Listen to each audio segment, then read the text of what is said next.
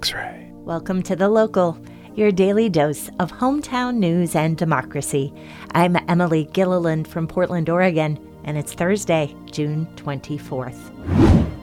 Today, back in the day on June 24th, 2007, Oregon State secured their second consecutive baseball national championship.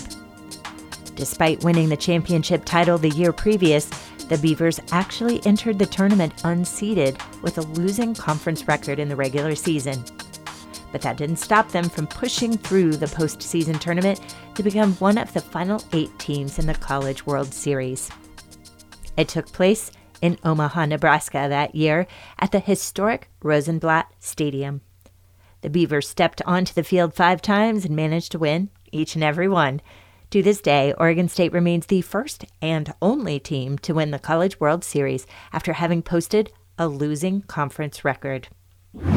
Today, back in the day on June 24th, 1916, Mary Pickford became the first female film star to sign a $1 million contract. Pickford was a pioneer in the American film industry and co-founder of the Academy Award-winning Pickford Fairbanks Studios. She's considered a significant figure in the development of film acting, nicknamed Queen of the Movies by her adoring fans. And in 1929, she became the second ever recipient of the Academy Award for Best Actress. She's remembered for her long-lasting and glass-ceiling-breaking presence in Hollywood and honored by theaters and stages around the country. Today, we'll start with your quick 6 news headlines, and we have an interview with Joanne Zoule, executive editor of Street Roots. XRAY. First up, it's time for today's Quick 6 local rundown. A key wildfire bill will progress despite pushback. The bill sets aside nearly $200 million for new programs to mitigate the impact of summer wildfires.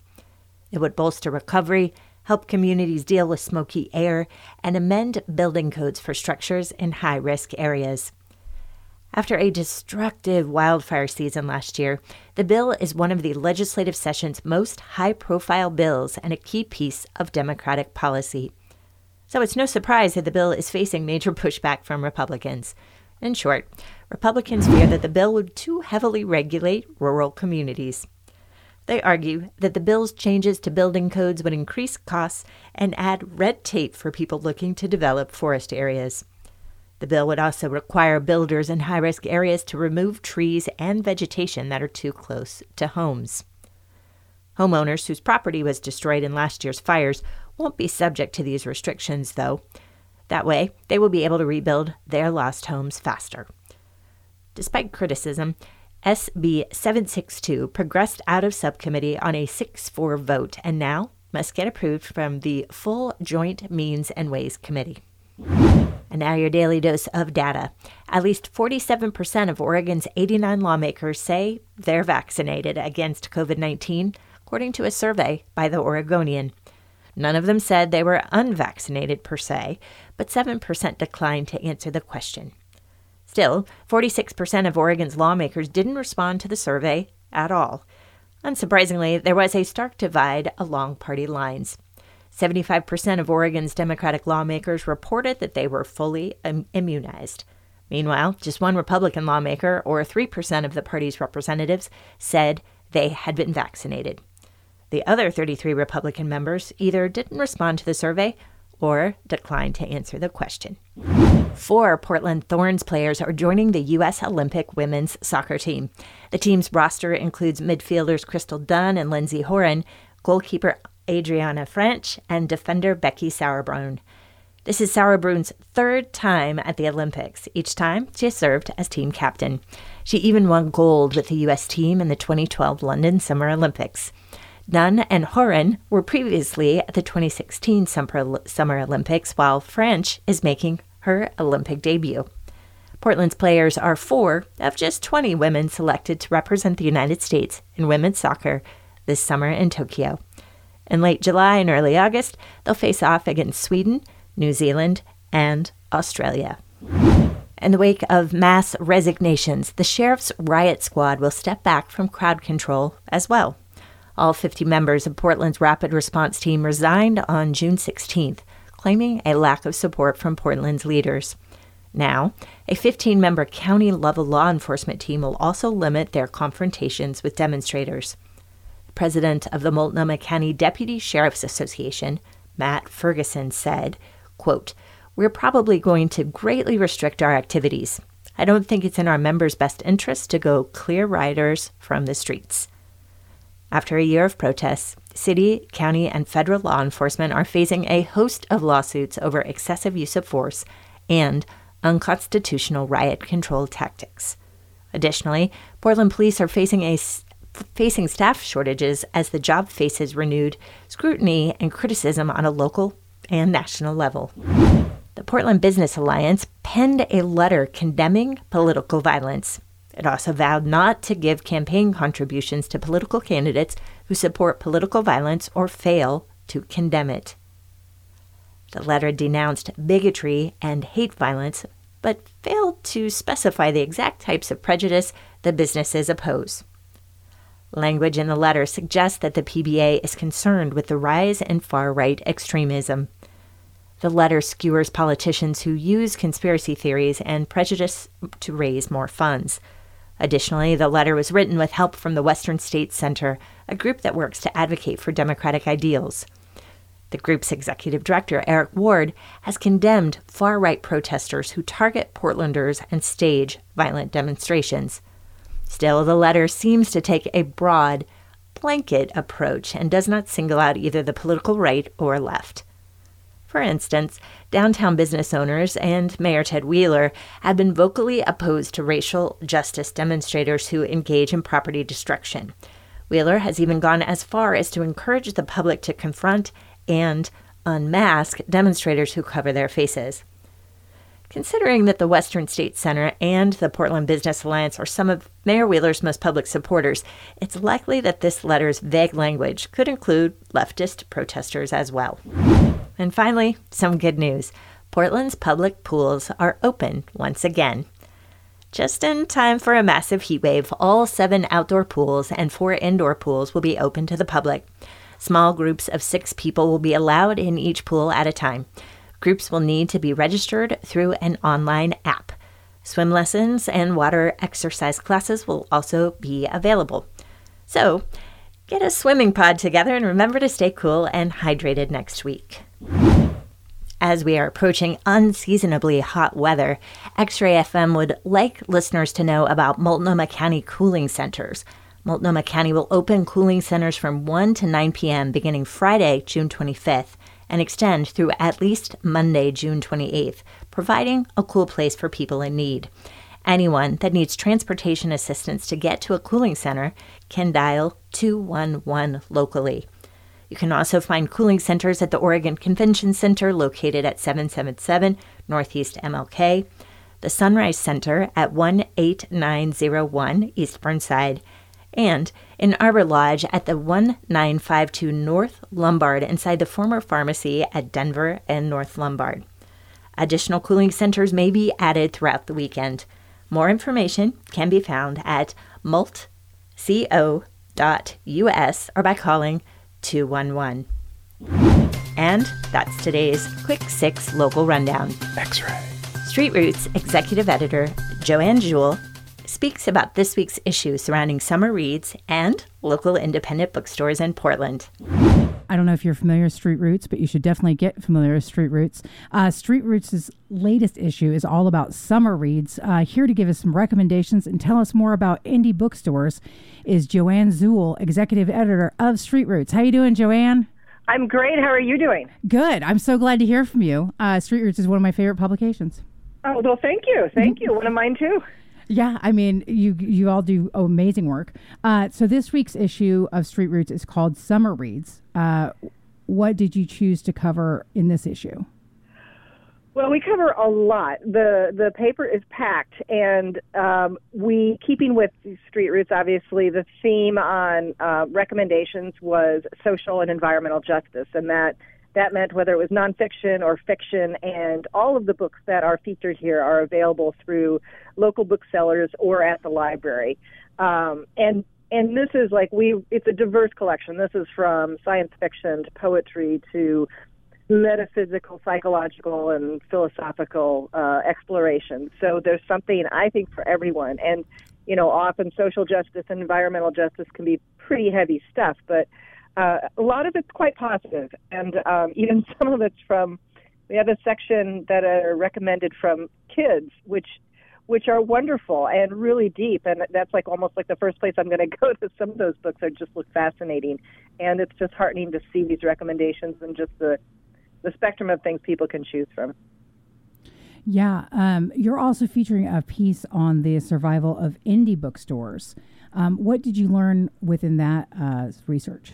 Well, this is actually, it focuses on the journey of Michelle Lewis and Charles Hanna, who just on June 20th, just this month, celebrated the grand opening of Third Eye Books, Accessories, and Gifts. And that, to our research, is the only Black-owned brick-and-mortar bookstore in Oregon. Uh-huh. Now, launching this, it really, and a lot of this was driven because the past year has created such an expanding interest in Black history and race relations that it really signaled for Michelle and Charles that this was the time to actually open a brick-and-mortar bookstore, despite, the challenges to independent bookstores and just small businesses in general.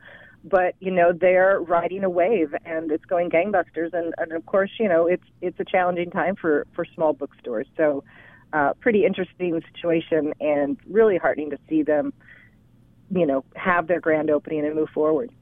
Yeah, absolutely. I would love to have them on. I really want to talk to them. I was reading about the opening of the store, and I wonder if it's, do you know if it's any relation to Third Eye that used to be on Hawthorne? To my knowledge, it's not. I have no idea. I think that was a different, entirely different kind of store, to my knowledge. Okay. Yes, I know, but I also thought maybe there was something that they was related, but yeah. So Third Eye Books and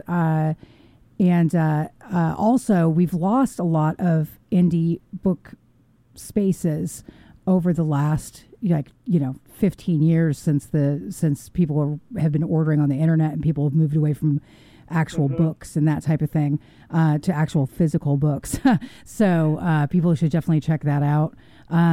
Also, we're concerned, obviously, about the heat wave coming up, as well as the eviction moratorium for our marginally housed and houseless people. Can you give us an update on the coverage of the state of the eviction moratorium? Right. Well, we had a story a couple of weeks ago about this, and since then a lot has happened. The Oregon House and Senate have each passed Senate Bill 278, which would protect renters from eviction if they can't pay their rent on July 1st. That was the date that was kind of the cliff there for the last moratorium to expire, and which still technically does.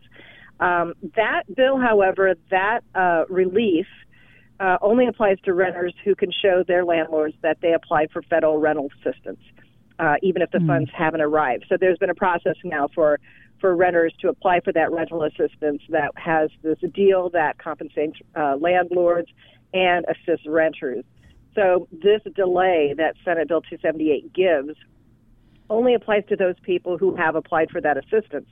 Of course, what this really does is it buys time for the state to distribute what is more than $200 million in federal rent assistance that's available to these renters and landlords, but hasn't gotten out the door. So that's what this bill does right now. It's really kind of a delay thing. There's still a lot of push to actually extend the eviction moratorium. Again, it's just been a dizzying wave of all these eviction moratoriums, foreclosure moratoriums, what's going on one after the other. It's interesting that the Oregon State Bar, well, it's actually great that the Oregon State Bar on, that's tomorrow, Thursday, June 24th, they are going to be hosting a webinar at noon to really provide guidance to tenants and landlords about up-to-date state laws about evictions and rents. So if anyone's confused about where they stand on this, what paperwork they need to apply for, what's the current situation, they can watch that webinar at osbar.org. And I believe the video will be available after tomorrow noon. So if someone isn't able to watch it, then they can check in at that time. They can check in at a later date. Okay, great. So it's OSBAR. So it's Oregon State Bar, OSBAR.org. And that's going to be at noon tomorrow. And you can find out exactly how to apply for federal eviction moratorium money, as well as find out what you need to do to protect yourself against eviction as we're coming out of this eviction moratorium. And do you know how many people are affected by the eviction moratorium at this point? Like how many people are being threatened with housing? There's no exact number because so much of this is just private landlords and tenants, but I believe it's like more than 6,000 people are still hanging in the balance at this point. Wow, that's so many people. I really hope that we can pull out of this without a lot of people losing their homes, because that's just, it's so stressful as far as there's about 16,000 houseless people in Portland or in Oregon in general, let alone with the eviction moratorium, and it's just going to make that situation worse, you know? And I think it's so confusing. I mean, these are incredibly stressful times. It's, some days hard to get up and make a cup of coffee, much to think about, saving your housing or what you have to file or what you have to keep track of. And really the stress is taking a toll, and it's very confusing for people. And I think that's a really good thing that we can't emphasize enough is that you have to apply for this 2-month extension. It's not just granted. Right. And it applies only to those people who have already applied. Oh, okay. So there's still a whole, swath of people. If you did not apply for that federal assistance, you don't fall under this particular bill. That's why the push for eviction moratorium is still really critical. No, it is, because if the eviction moratorium just ends, even if you have till February 22 to fix your rent, that's still thousands and thousands and thousands of dollars for people that are subsisting on nothing right now. Right. And so that's a real issue. Current rent is still due July 1st. And rent is still due July 1st, so make sure to be prepared for that. Also, there's a historic heat wave happening, and we are going to be looking at 107, 108, 109 degree temperatures. My question is how can listeners help vendors survive during the heat wave? Well, I'll tell you, it's probably common sense for a lot of us. Whatever makes us feel better in the heat wave is going to make our vendors feel better. Obviously, bottled water, always valuable. Cold bottled water is really important. Maybe you have an extra umbrella, help that, give that to a vendor or to someone whose house lives, just as a matter of shade. If you are a business owner with a vendor selling outside, help let them come inside periodically to cool off, give them breaks, just common sense health concerns. If you know someone who's out, again, water is always great. Any kind of cooling device is always great. Misters, hats, essential. Hats are fantastic to keep the sun off your head and just in general keep you cooler. Lots of great things that you can do, just reaching out. Little things help a lot. If one of the vendors that already has a hat or something, they know somebody who can use what you've provided. So any help is really appreciated. And I just thought of something, too. If you have the means, you should go and get little travel size sunscreens and pass them out as well. Absolutely. Yeah. And also, I understand. I mean, I'm not going to, move an inch if it's 107 degrees. So if people aren't going to go outside and aren't going to be able to see their vendor on Saturday, make a point of going out on Sunday or Monday or whenever you can get out and pick up your copy. It's a great addition. And, if you make that special effort, they really appreciate it. Maybe the sale doesn't come out on Saturday, but if they can get it on Monday or Tuesday, it's wonderful. Yeah, absolutely. And Street Roots really helps people get off the street into housing, and beyond being a great publication, is a wonderful organization. We are extremely happy that you were able to make it today, and we appreciate you. Is there any way that anybody can get more information about Street Roots? Oh, absolutely. Go to streetroots.org. We are on the web. We have a great website. Check us out. Okay, fantastic. Streetroots.org. Joanne Zoule, editor of Street Roots. You're fantastic. Thank you so much for joining us today. And we will be back in just one moment. You're listening to X-Ray FM at KXRY Portland, X-Ray in the Morning. This is Belinda.